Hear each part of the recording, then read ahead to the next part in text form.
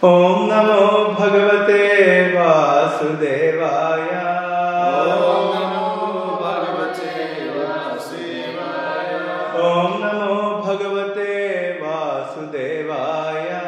Om Namo Bhagavate Vasudevaya. Om Namo Bhagavate Vasudevaya.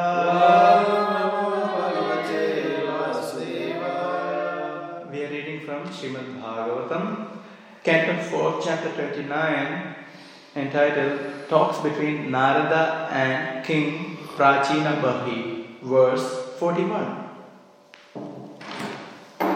Eter upadruto nityam Jivaloka sabhavajaihi Nakarodi harer nunam Kadhamrta nidoradim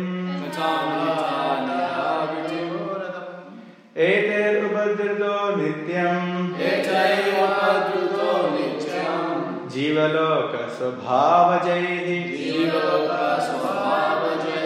Nakarodi harer nunam Kathamrta nindauratim Eter upadrito nityam Jivaloka sabhavajaihi Nakarodi harer nunam Kathamrta nidhauratim Eter upadrito nityam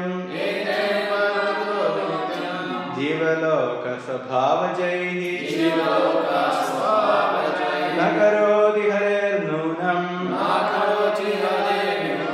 Kathamrta nidhauratim.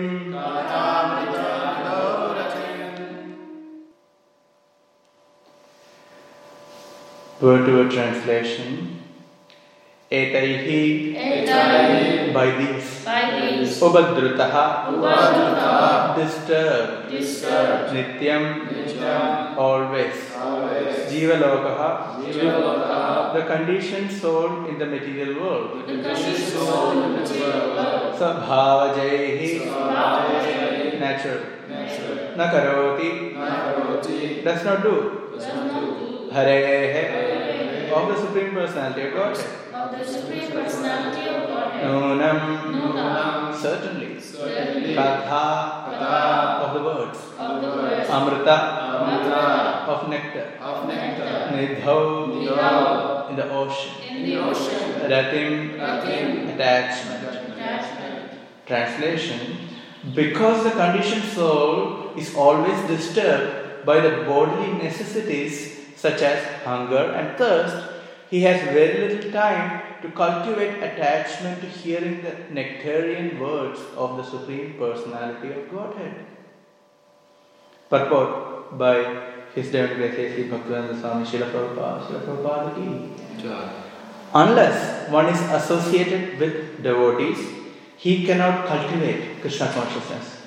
Nirjana-bhajana, cultivating Kṛṣṇa consciousness in solitary place, is not possible for the neophyte, for he will be disturbed by bodily necessities, eating, stealing, mating and defending. Being so disturbed, one cannot cultivate Kṛṣṇa consciousness. We therefore see that devotees, known as Sahajya, who make everything very easy, do not associate with advanced devotees. Such persons, in the name of devotional activities, are addicted to all kinds of sinful acts, illicit sex, intoxication, gambling and meat eating. There are many so-called devotees passing themselves off as devotees while engaging in these sinful activities. In other words, one who is influenced by sinful activity cannot be accepted as a person in Kṛṣṇa consciousness. A person addicted to sinful life cannot develop Kṛṣṇa consciousness, as indicated in this verse. Om Jnanatirandhasya Jnananjana-shalakaya Chakshur Unmilitam Yena Tasmai Shri Gurave Namaha. Shri Chaitanya Manopishtam स्थापितं येन भूतले स्वयं रूप कदा मह्यं ददाति स्वपदान्तिकम् वन्देऽहं श्रीगुरो श्रीयुतापदकमलं श्रीगुरून् वैष्णवांश्च श्रीरूपं साग्रजातं सहगणरघुनाथान्वितं तं सजीवं साद्वैतं सावधूतं परिजनसहितं कृष्णचैतन्यदेवं श्रीराधा कृष्णपादान् सहगणललिता श्रीविशाखान्वितांश्च हे कृष्णा करुणा सिन्धो दीनबन्धो जगत्पते गोपेश गोपिका कान्त राधा कान्त नमोऽस्तु ते तप्तकाञ्चन गौराङ्गी राधे वृन्दावनेश्वरी वृषभानुसुते देवी प्रणमामि हरिप्रिये वाञ्छकल्पतरुभ्यश्च कृपासिन्धुभ्येव च पतितानां पावनेभ्यो वैष्णवेभ्यो नमो नमः। जय श्री कृष्ण चैतन्य प्रभु नित्यानंद श्री अद्वैत गदाधर श्रीवासादि गौर भक्तवृंद। हरे कृष्णा कृष्णा कृष्णा हरे हरे हरे राम राम राम हरे हरे। भूदैर्महाधर्यै महापुरो विभु निर्माय शेते यदमूष पुरुष भुङ्क्ते गुणान् षोडश षोडशात्मक सोऽलं कृषीष्ठ भगवान् वचांसि मे। हरे Krishna. Here, the conversation between Narada and King Prajinabarhi is continuing. I think there was a bit of confusion in the text wherein it was mentioned Nidau in the old Bhāgavatam. It is Nidau, but it is actually Nidhau. Nidhau means in the ocean. So I checked in the Veda-based digital as well as in the word to word also it is correctly written. It is Nidhau. So that's why the text is a little bit wrong there. Anyway, here the first point that mentioned in the translation itself is that living entities who are engrossed in bodily activities do not have time to hear about Kṛṣṇa. This is not unusual. We see that all the time. Also, if we become more identified with our own body, or if we get involved in too much of material activities, we ourselves would find no time to hear about Kṛṣṇa. As it is mentioned here, Kathamrita Nidhau. Kathamrita means the nectarine ocean of pastimes about Kṛṣṇa. Kathamrita Nidhau. So it is very important that we have some time to hear about Kṛṣṇa. When I read this verse, the first thing came to my mind was an article written by Srila Prabhupada back in 1956. This article is very compelling and addressing the same issue that anyone would have. No time. So the article he entitled as No Time, a chronic disease of common man. No time, chronic disease of common man. We can understand this problem is eternal, practically, because they are in the words of Śrīmad Bhāgavatam. Those who are materially engrossed will not have time to hear about Kṛṣṇa. So the more one is engrossed or identifying with bodily needs, then lesser time one would have to hear about Kṛṣṇa. And Srila Prabhupada wrote, I took an extract from that article. The reason is it was very compelling. He talked about the contemporary scientists and leaders of the society, and he wrote in this way. I will read a bit. Dr. Mekhnad Saha, a great scientist. So if you have studied in India, I have studied about Mekhnad Saha. I can't remember what he invented or discovered, but you must have studied.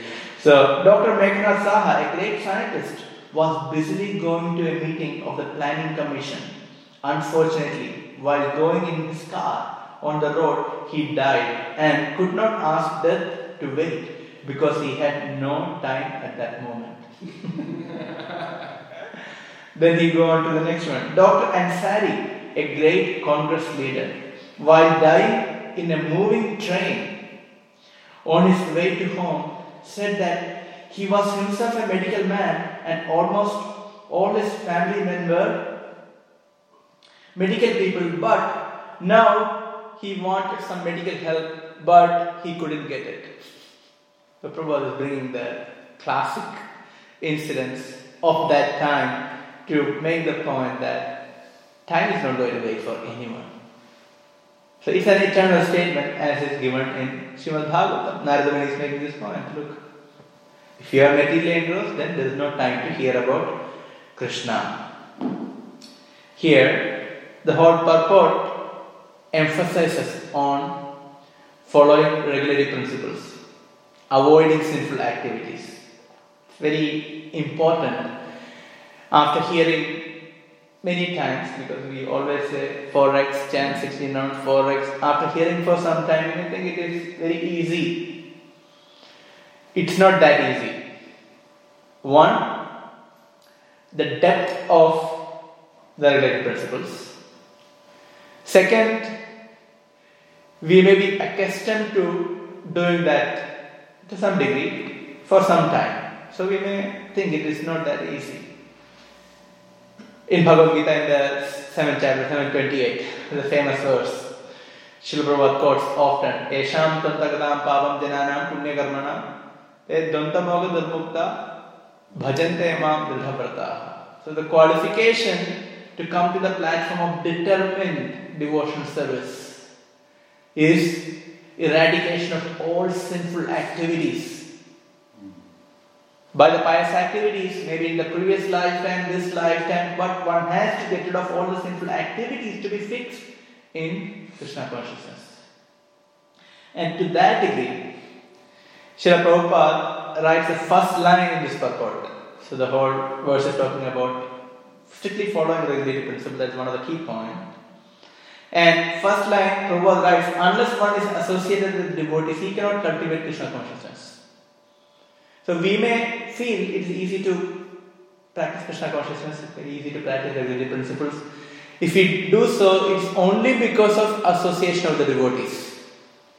If you take away association of the devotees, then we will see how strong we are. Now we may say, chanting 16 rounds, not a big deal. Following regulatory principles, not a problem. But move away from association of the devotees, then we will see our strength. I remember visiting India many years back, became a devotee and spending time into dham, so it was purificatory, amazing. Then, again with the family, we can see how after the weeks go by, how the enthusiasm reduces with it. The chanting, what I used to do in the temple room, it's not the same when I am sitting at home with my parents. It's not the same. So we can see how it is deteriorating. I have seen some boys going to India. So going to India generally it is very good because visiting dham, we are very enthused. Yes, that is all good. That's one side. But if you are from India and if you go to India, there are other entanglements as well. It's not just only about dham. There are family relations, many kinds of demands. So I remember many boys going, and one classic case was, he was completely fired up. Oh, Vrindavan, Radharani, Vrindavan is everyone tells Radharani. He was so engrossed into all this kind of thoughts, and he was just talking about this. I'm going to India, I'm going to Vrindavan, etc. He went to India. Indeed, he went to Vrindavan, I see. After that, he came back. He had his family puja, so he spent plenty of time with his family. Then he returned, and after that he never ever picked up my phone call. Never ever. And if you see from a distance, he will go somewhere. He never came to the temple also. So this is the association, the power of association. One may feel, very strong, but remove the association, then there is no strength whatsoever. So we need association of the devotees to come to Kṛṣṇa consciousness, to grow in Kṛṣṇa consciousness, to attain perfection in Kṛṣṇa consciousness, and after perfecting Kṛṣṇa consciousness. So one constant factor in a devotee's life is association of the devotees. So it cannot be removed, or it cannot be neglected, or it cannot be belittled. Rather, it has to be there always. That's why Rupa Goswami in Bhakti-rasa Sindhu, in the 5 most potent items of devotional service, Panchanga Bhakti, the first one is association of the devotees. Without association of the devotees, we cannot sustain devotional service. It is so important. And we have our own experience. At the same time, in association of the devotees, what are the dangers? Can anyone tell? What is offenses? How the offenses actually start? Where it sprout from? Familiarity. It's a big problem. Because we are dependent on the association of the devotees, but if we are too much of association gives familiarity. There's nothing like too much. Too much. It's like shower. We need shower is very good. Too much of shower, we'll get cold. Similarly, too much of association with the devotees. What we do, we take it for granted and we can find fault with the devotees. Because initially when we come to Kṛṣṇa consciousness, all devotees are effulgent. They are shining. They are all pure devotees. You stay with them for 6 months, then the story changes. You see faults. And when we are neophytes, we think, how can devotees have fault in them? Already practicing for 2 years. How can there be fault? So forgetting that, okay, we are also practicing 6 months, but an ocean of fault, we can't see that. So we can't see fault in ourselves, and we tend to see fault in others. So one need to grow, mature, to see that, yes, faults will be in the devotees. We are in a hospital, so take it easy. We are trying to recover, so we will find faults in everyone, which is acceptable. That is part of the process. Revelation of the fault in ourselves is part of the process, not in others. So that is our problem, because we are more prone to see fault in others than in ourselves. So as we chant Hare Krishna, when we come to Kṛṣṇa consciousness, it's fine. After some time we tend to see fault in others, that's the more. But as we grow, we see more fault in ourselves than others. That is healthy. Then we can make progress, because when we see a problem, when we see a mistake, then we can correct. And if you don't see it, it's very difficult. That's why many times when a devotee advances, that devotee is just pinpointing, I have this fault. And it looks like that is his existence. This fault is his existence. It is so much enlarged and emphasized that this fault is just too much for such a devotee. Overpowering. But the reality is that if there is a white cloth and if there is a one black spot, that is very visible. So such a devotee who is advanced, very pure, sees maybe he may see one tinge of fault, and he or she would overemphasize, such a big fault in me, and want to work on it. So that is healthy. At the same time, we don't get into this paranoia of, this is all fault, I can't do anything, not just carried away just simply by emotions. Rather, one has to be rational, objective in identifying fault in ourselves and working on it, rather than just feeling helpless and completely disempowered. That's not the way. Another point in this regard is, in association with the devotees, there will be disagreements. There will be disagreements, and we have to accept there will be disagreements.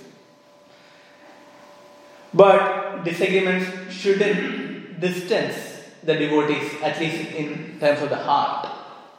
Rather, it has to develop a deeper relation with the devotees, internally at least, so that we are able to see, yes, there are disagreements, and we have to see why there are disagreements. And if it is in connection to Kṛṣṇa, we can understand, okay, many devotees want to serve in different ways, that there can be different objectives. And we may have to surrender. Yeah, accept. What you say, I accept. But there can be disagreement and there will be disagreements. But understand, it is centered around Kṛṣṇa. If we see that, then slowly we can mature ourselves. It's not going to happen overnight. As we develop our Kṛṣṇa consciousness, we see, oh yeah, I had such a big disagreement with such and such devotee. I used to feel so bad seeing his or her face. Happens, sometimes. Oh, I really don't want to see him there. It happens. But as we mature, we can see, yes. Why there was a disagreement? It has to be based on Kṛṣṇa. Otherwise, please rectify ourselves. It is because of our own, sense gratificatory desires, material desires, then pick ourselves. Rather, we can see, I had a disagreement, but see, Kṛṣṇa is the center. So it is okay. And try to understand, even in the spiritual world, there are disagreements. So we think, we don't have a utopian idea about this world or the spiritual world.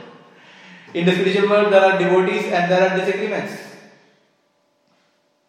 Even there are right-wing and left-wing gopis.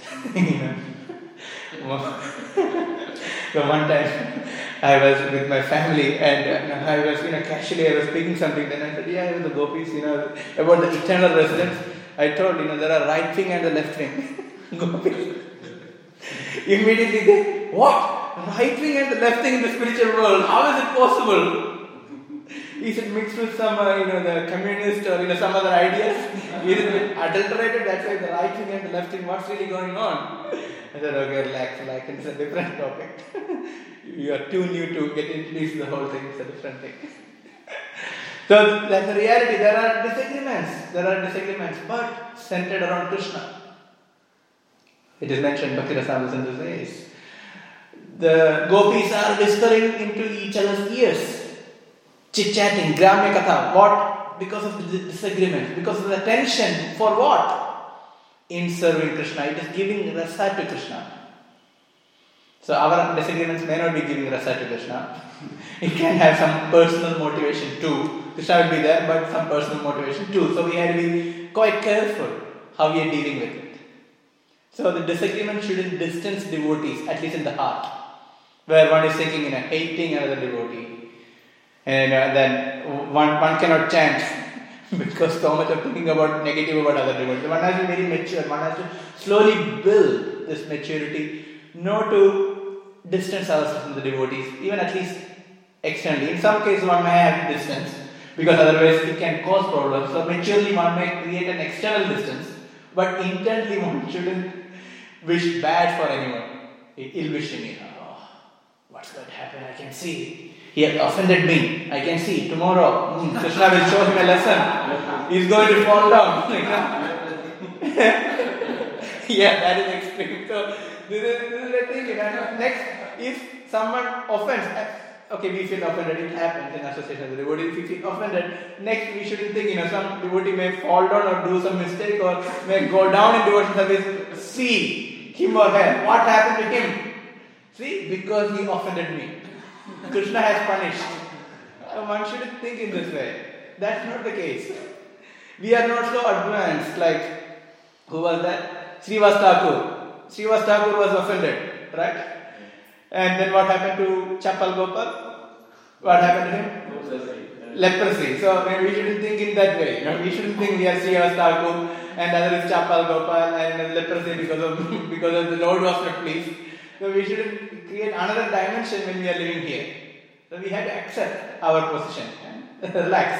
Understand, okay, there will be mistakes in the other side, there will be mistakes in our side, okay, we have to go together because there is no other choice. If you see the kingdom of Maya, we are only a few people. Please try to understand. In the kingdom of Maya, in this material world, we are only a few people. So we have to understand, okay, we have to move on in devotional service. So Prabhupada is emphasizing this point. Unless one is associated with devotees, he cannot cultivate Kṛṣṇa consciousness. And we can experience more and more. Again, talking about association. The quality of association we had when we were coming to Kṛṣṇa consciousness. Okay? Then we have some quality of association as we are growing in Kṛṣṇa consciousness. And there is quality of this association when we are perfecting Krishna consciousness, very advanced. And there is quality of association even after perfected stage. Now this quality of association increases as we go day by day, as we go stage by stage in our bhakti. So it is not the same. The quality of association increases. We tend to appreciate devotees more and more. If we are not, after a few years, if we are feeling, oh, devotees are not up to the mark, I am the only devotee. If we feel like that, we have to check ourselves. We are not making progress. There is something wrong in our consciousness. Rather, we have to see, as the years go by, we have to value devotees. We had that discussion based on the 7th chapter of Bhagavad Gita, how Kṛṣṇa values his devotees. Udara sarvayeti. Everyone, even one who is a sakami, who is coming with material desire, he is a magnanimous because he or she is ready to give affection to Kṛṣṇa, and Kṛṣṇa is looking for affection from his devotees. Even though he is Atma Rama, he has everything. Still, he is looking for affection from his devotees. So, whoever gives affection to Kṛṣṇa, Kṛṣṇa considers them as Udara because the focus is Kṛṣṇa. So, this is how Kṛṣṇa sees the devotees. Similarly, on a practical level, we may see a devotee in such and such way, not in our good lens. But see how spiritual master is seeing that devotee. How much affection the spiritual master has that for that devotee. How much Prabhupada is pleased with the devotees.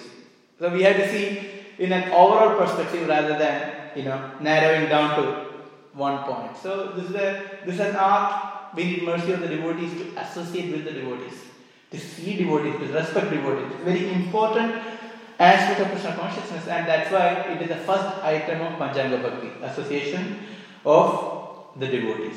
So, in essence, the following purport emphasis on avoiding sinful acts, or who do not avoid sinful acts and act as if very advanced. To follow regulatory principles, we need mercy of the devotees. In Kali Yuga, we need mercy of a guru. Lifelong practice of just follow regulatory principles, meaning to come to human platform which is conducive to practice Krishna consciousness. We need mercy of Guru. So this is so important. And next point Srila Prabhupada makes, which is very important, it is about Nirjana-bhajana. Nirjana-bhajana means worshipping the Lord, worshipping the Supreme Lord and performing sadhana in seclusion, not in the association of the devotees. And here Prabhupada is criticizing the Sahajiya mentality.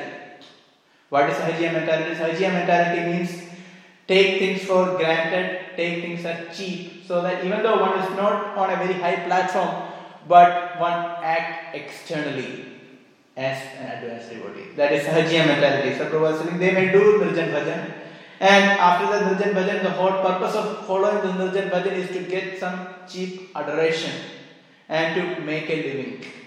To make a living, basically. I'll read one or two verses very pertinent to this by Bhaktisiddhanta Saraswati Maharaj from Vaishnava K. Vaishnava K is a powerful book. What is Vaishnava K? Vaishnava K means what kind of a devotee are you? So please don't ask this question to all the devotees. This is a question to be asked to ourselves. What kind of a devotee are you? So Vaishnava K must be thinking it's a good book. First we can ask everyone, what kind of devotee are you? No, it's for us. Because Bhaktisiddhanta Maharaj, he was very, very strong. He used to say, look, he used to even criticize himself. You know the pastime, right? Where a person, a devotee, maybe kind of a devotee, he used to heavily criticize Bhaktisiddhanta Maharaj. And all his disciples and followers used to be very upset with this person. So Bhaktisiddhanta Maharaj, he tolerated, he didn't say anything. And one day, Bhaktisiddhanta Maharaj was in the ashram and there was a big party going on. Everyone enthused, big party. This is the greatest time. Everyone is overjoyous, exuberant. So Bhaktisiddhanta Maharaj came, what happened? Is there any festival? What's the occasion? He said, Guru Maharaj, the person who used to criticize you, he passed away. So we are celebrating it. So Bhaktisiddhanta Maharaj, he became very grave. And he said, no, he is my Guru because he is trying to help me by finding fault in me. So don't celebrate, don't be overjoyous like this. So he was actually making the point.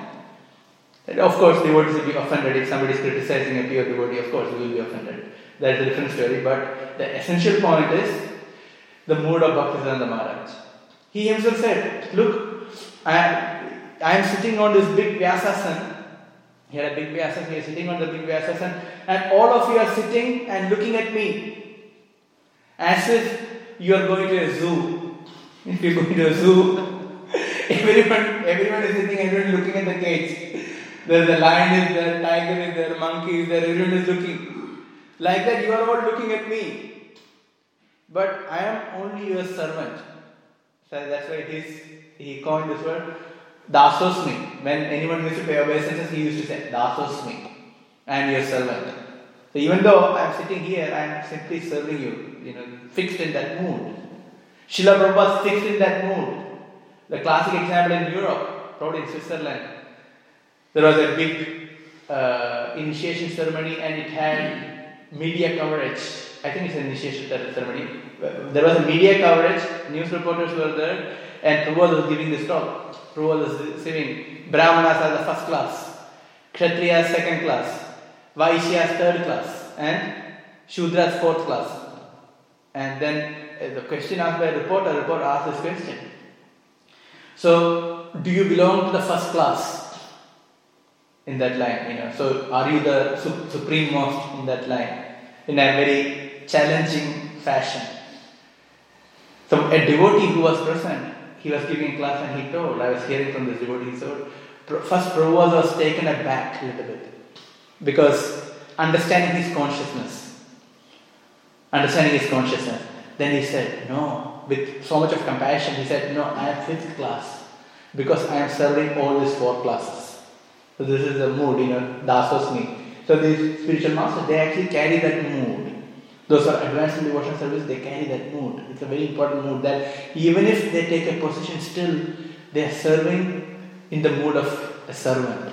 The servant leader, that is the meaning of servant leader. It's a very important point. And now you can see, even in the management circle, servant leadership has become to the forefront. There are many seminars on servant leadership. That our whole Kṛṣṇa consciousness is all about servant leadership. Because everyone is meant to be a leader, setting example. So, understanding ourselves as servant, it is not so easy. So, in Vaishnava K, I'll read the first verse translation. My dear mind, what kind of a Vaishnava are you? So, he's talking about ourselves. Simply for false prestige and material reputation, you sit in a solitary place and pretend to chant the Hare Krishna Mahamantra. But this is all cheating. Just assuring who is qualified for Nirjana-bhajana. Another interesting thing, my dear rascal mind. This is translated by Jayapataka Maharaj. It's a very interesting translation and purport. My dear rascal mind, now it is evident why you have been spreading the glories of solitary devotional service. You have been acting against the Vaishnava principles and simply cheating to hide the real facts. You have acted just like a false yogi whose only purpose is to mislead and cheat others. To save yourself from the illusion, you should remember and carefully study the teachings of Sanatana Goswami has so mercifully given us in regard for practicing devotional service properly in Kṛṣṇa consciousness. Prabhupada gives the example of that yogi sitting on the bank of Ganges.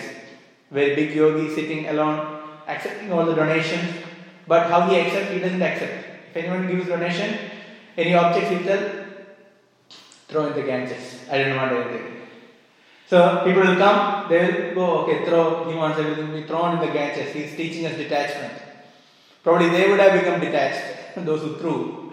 But there was a net under the Ganges. So whatever goes, he will collect. Night he will go everything and he will collect and he will use it. So night he was a bhogi, daytime he was a yogi. So bhogi yogi. So that is bhogi yogi.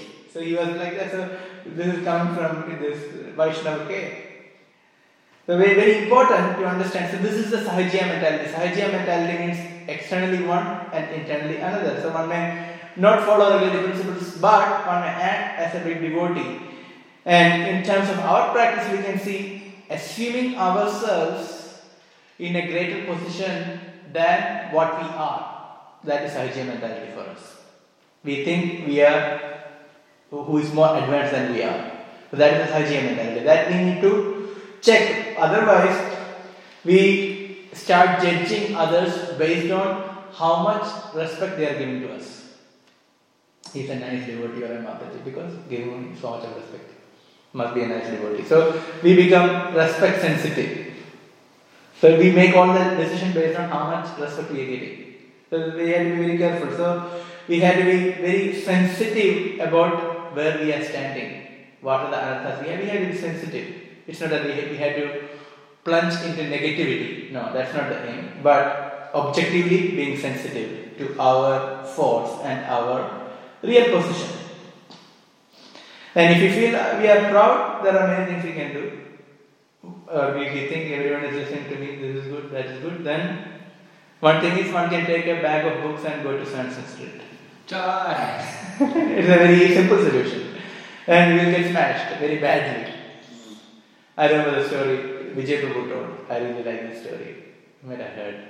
Vijay Prabhu, the book distribution minister, he said, one devotee, he told, expert book distributor, he told a sannyasi visiting that I can distribute books to anyone. I can stop anyone and I can give a book. Because he was so expert, he distributed so many books. So the sannyasi told him, okay, now you go for books and let's see. That's what he told. He went and he was trying everything to stop a person. Not even one person stopped, or of course no one took even a single book. He spent a few hours and he came back and he told, yes, now I understand what he said. Because Kṛṣṇa can teach us a lesson. So if you are sincere, Kṛṣṇa will teach lessons. So that's how it is. Kṛṣṇa can make all the arrangements to make us humble. So if you are sincere, so that's what we need. We need humility. Otherwise, how are we going to chant? How are we going to preach? This is an important point. That to qualification to chant and qualification to preach are the same qualities. That is the same quality. That is being humble and tolerant. That is the quality to preach and to chant. It is given in the Śrīmad Bhāgavatam, the 7th canto. In Prahlāda Mahārāja's prayers. This is the quality to preach as well.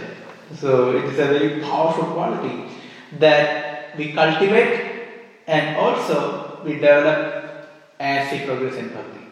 Both ways. Now we will look a little bit into what is the qualification for a real Nirjana-bhajana. Prabhupada is criticizing Nirjana-bhajana here. So in a devotee's life, the solitary practice is needed or not. And what is the qualification for that? So the qualification for Nirjana-bhajana is a lifetime of service and sadhana. That is the qualification. If one goes through that, then yes, one has to go through the stage of solitary sadhana, solitary practice. It's important. Lord himself demonstrated that. Sri Chaitanya Mahaprabhu. He demonstrated that. That is the essence of Antilila of Chaitanya Charitamrita. He only had two primary associates during his Nirjana-bhajana. Who were they? Sri Damodar Goswami and Ramananda Roy. Only two associates. And Mahaprabhu used to spend whole night chanting, singing verses personally composed, relishing different moods of devotional service. And when Mahaprabhu is going through different ecstasies, Sri Damodar Goswami, Ramananda Roy, they will pacify them. Sri Damodar Goswami was very expert in singing songs according to the right mood of ecstasy to pacify Lord Chaitanya. So in that way they spent whole day and night. So they were going through all different kinds of ecstatic symptoms, jubilation, hair standing on the end, plunging into pain, which was just like an ocean. So in that way they were going through the extremities of emotions. And materialists can hardly understand what it is. That's why the material scholars who wrote biographies about Lord Chaitanya, Their conclusion is Lord Chaitanya became insane. He was a great saint, and during his last phase of his life, he was gone insane. Before that, he did a lot of activities. He did travel through India. He preached the devotional cult. He helped so many people. He did that without caring for the caste and the creed and the usual social norms. But towards the end, this is what happened to him. But he was really going through the real excesses in seclusion, only with his close associates. So this is demonstrated by Lord Chaitanya himself. I will read a purport about Nirjana-bhajana and its significance from the same canto, just a chapter before. So chapter 28, verse 33. Srila Prabhupada writes in the purport. When disciples are grown up and are able to preach, the spiritual master should retire and sit down in a solitary place to write and execute Nirjana-bhajana. This means sitting silently in a solitary place and executing devotional service. This Nirjana-bhajana, which is the silent worship of the Supreme Lord, is not possible for a neophyte devotee. Srila Bhaktisiddhanta Saraswati Thakur never advised a neophyte devotee to go to a solitary place to engage in devotional service. Indeed, he has written a song in this connection. Dushta mana tum kisera Vaishnava Pratishtera tare nirjanera ghare tava harinama kevala kaitava. Same, I read it before. My dear mind, what kind of a devotee are you? Simply for cheap adoration, you sit in a solitary place and pretend to chant Hare Krishna Mahamantra, but this is all cheating. Thus, Bhaktisiddhanta Saraswati Thakur advocated that every devotee, under the guidance of an expert spiritual master, preach the bhakti cult, Krishna consciousness all over the world. So the essence is, when we have energy, we should preach Krishna consciousness. In that way, we can develop good qualities. In preaching, one can develop good qualities. Sitting idle, just by sadhana, we cannot develop good qualities. Okay, it is part of it, but it is insufficient. It is necessary, but not sufficient. So this is the teaching of Srila Prabhupada. Then I will read this excerpt from Jayapataka Maharaj's book about Srila Prabhupada, how he performed Nirjana-bhajana, because that is the foremost example we have in front of us. So I will read from this writing of Jayapataka Maharaj. In 1977, A.C. Bhaktivedanta Swami Prabhupada, at the age of 82, suffered illness repeatedly and became in a physically weakened state.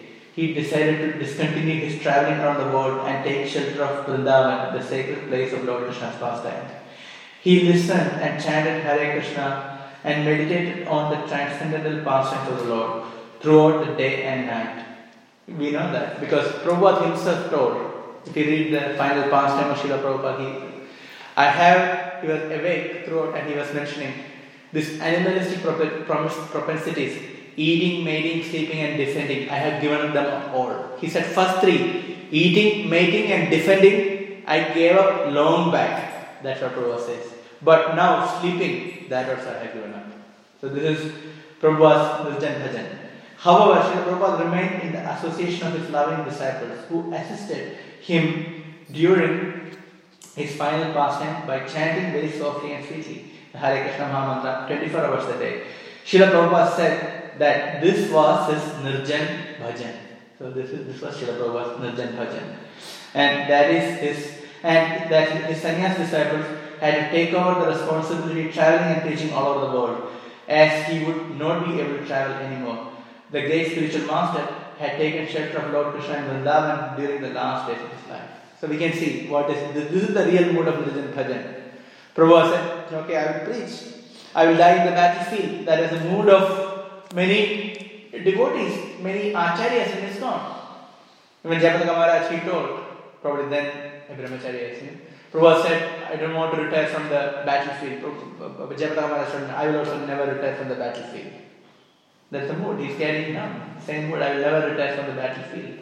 Always.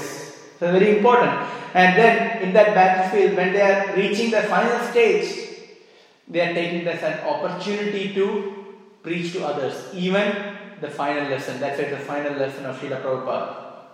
To this regard, I will narrate a final pastime and conclude. It is about Bhakti Tirtha Maharaj. He exemplified this mood of Srila Prabhupada.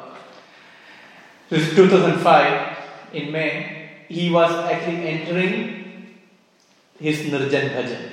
So during that time I was still in the university, and every day I was not so serious in terms of going there, go to the university, turn on the computer and first hear from Bhakti Tirtha Maharaj. What updates, what is he going through, what classes is he giving, how is his health update. On a daily basis I was in touch with what was going on. So I was, daily, it was amazing experience. Hearing from Maharaj, on a daily basis, and what are his experiences, realization. Because when a devotee is going to leave the world, they have matured in their devotion service, and now whatever they speak is impregnated with a lifetime of realizations. So it is very important.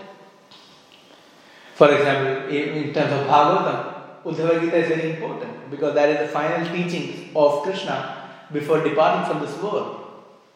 And speaking to Uddhava. And of course, Maitreya was there by the side. He heard everything and he had his realization. But Uddhava, he spoke to Uddhava because he was a top devotee and he had a top realization. Similarly, here Bhaktivedanta Maharaj was leaving and he made the point that he doesn't want to fight with cancer anymore. And he has now, as a spiritual warrior, he wanted to leave the world with complete honor and dignity. No fighting, no more defending with this disease, cancer. He had melanoma cancer and it's an acute stage. And there was no hope. So then he declared, look, he is not going to meet anyone. And I will read an excerpt again, written by Satyaraj Prabhu, very powerful. Bhaktivedanta Swami spoke with great love and compassion to the devotees as he embarked on 60 minutes of honest and open sharing, explaining why this would be his last public appearance. So this was just before he is not going to meet anyone and he is entering his Nirjana-bhajana. The time has now come to enter into Nirjana-bhajana, Maharaj revealed. Sharing his decision to focus on his internal life by engaging in Manaseva. Very important. Prabhupada also mentioned this point. Manaseva, service in the mind. His desire now is only to speak, hear and think about Kṛṣṇa. So during that time, Maharaj only allowed his very confidence in his room, and all other bhajan, all other kirtan would go outside. He can hear, but at the same time he didn't want to meet anyone. And whatever anyone would speak to him, it has to be directly in connection to Kṛṣṇa and Vrindavan. So this is the mood of a devotee. This is Nirjana-bhajana. This is the real Nirjana-bhajana, and doesn't want to deal with anything. So this is the real state of Nirjana-bhajana. And he went on to say that his perception of dying on the battlefield was to leave this world like grandfather Bhishma, to preach until his very last breath. In the book written about Srila Prabhupada also, there is this analogy is used, or this example is used, how Srila Prabhupada also left the world like Bhishma Pitama. So here, Bhaktivedanta Maharaj also did the same thing. He is following in the footsteps of the Acharya, the Guru. And unlike others, he indeed expressed his internal mood of worship, which is not common for devotees to reveal, but to set an example to encourage others.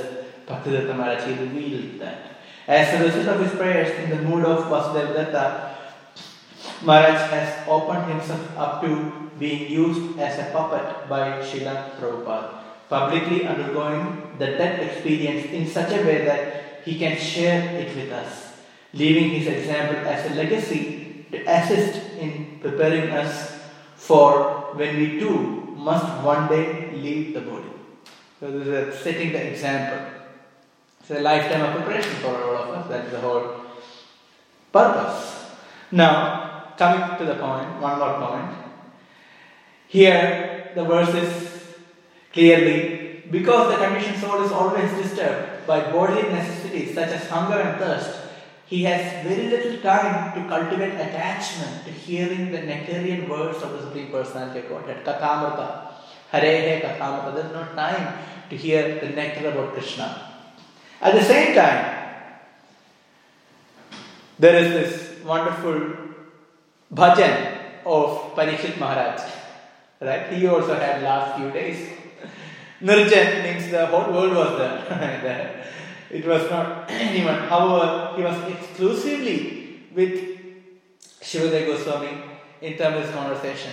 And what does he speak in the 10th canto of Śrīmad Bhāgavatam? Because already 9 cantos have been spoken, almost 7 days, without eating or sleeping. And he reveals his mind to Śrīmad Goswami. And it is very important. He says that because of my vow on the verge of death, I had given up even drinking water. Okay. Yet, because I am drinking the nectar of topics about Kṛṣṇa, which is flowing from the lotus mouth of your Lordship, my hunger and thirst, which were extremely difficult to bear, cannot hinder me. So this is the real platform of perfection, where on one side, the hunger and thirst is impeding completely one's devotional life, and here on this perfected platform, the hunger and thirst and other bodily demands are not at all touching such an advanced Vaishnava. So it's mentioned that Parikshit Maharaj wanted to encourage Śrīmad Goswami. Please keep going. Now we are entering the 10th canto of Śrīmad Bhāgavatam, so don't cut short anything. Don't think that I am now tired, I haven't eaten or drank, so I am tired, so give me a brief summary of Śrīmad Bhāgavatam 10th canto. Brief summary of the pastimes of Kṛṣṇa. No, you go with full force, full on. Elaborate everything as much as possible. And still listening with rapt attention. So this is the mood of a pure Vaishnava, where one wants to hear about Kṛṣṇa in details, because one can meditate on that, and that is life of a devotee. So I stop here and see if there are any questions or comments.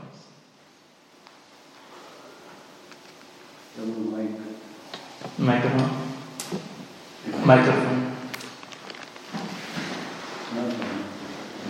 For other. Anyone has any questions? Any comment? You talked about. Okay, maybe we can use the microphone.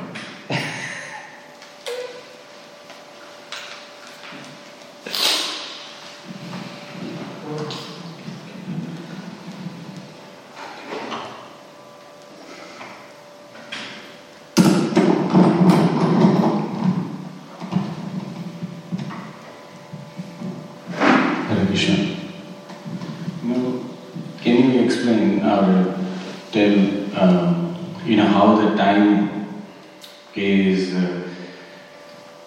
we tell about time destroying and destructive in nature. So the body is influenced by the time, is it? And but at the same time we see that the soul which is there in the body is making to function. So is there the trying to understand what is the time influence on the soul, or what is the relation between the Atma, the time, at the same time we see that the growth is there, the changes is there. Is it because of the Atma or because of the time, or can you? Ayurvaharati vaipumsam udayanashamsa yannaso yasyate takshana nita uttama shloka vartaya. You have heard this verse, have you? Second canto of Śrīmad Bhāgavatam.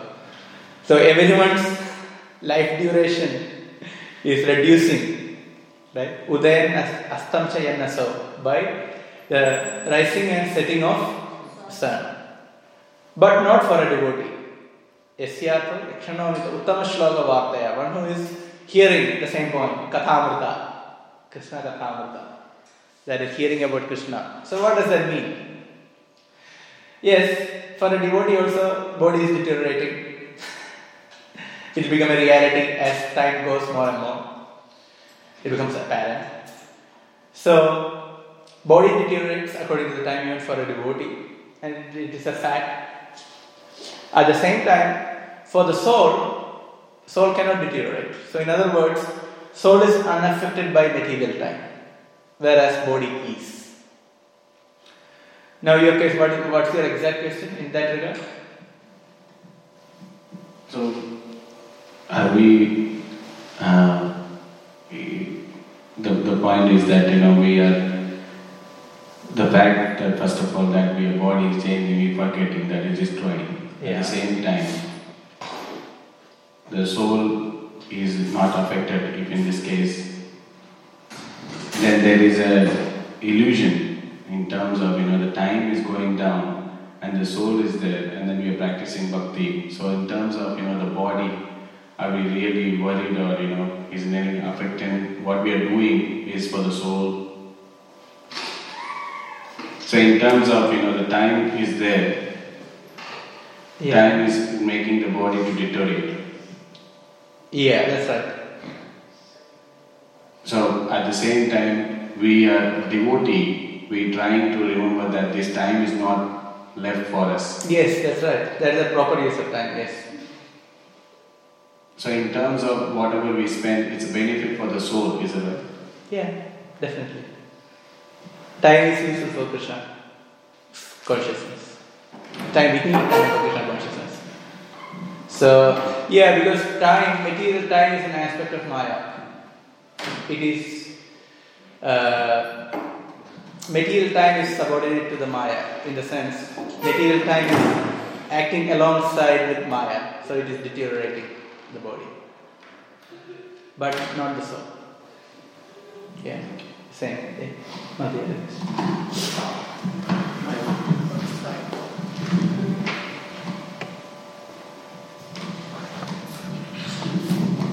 For the lecture, I was trying to think, understand about Nirjana-bhajana.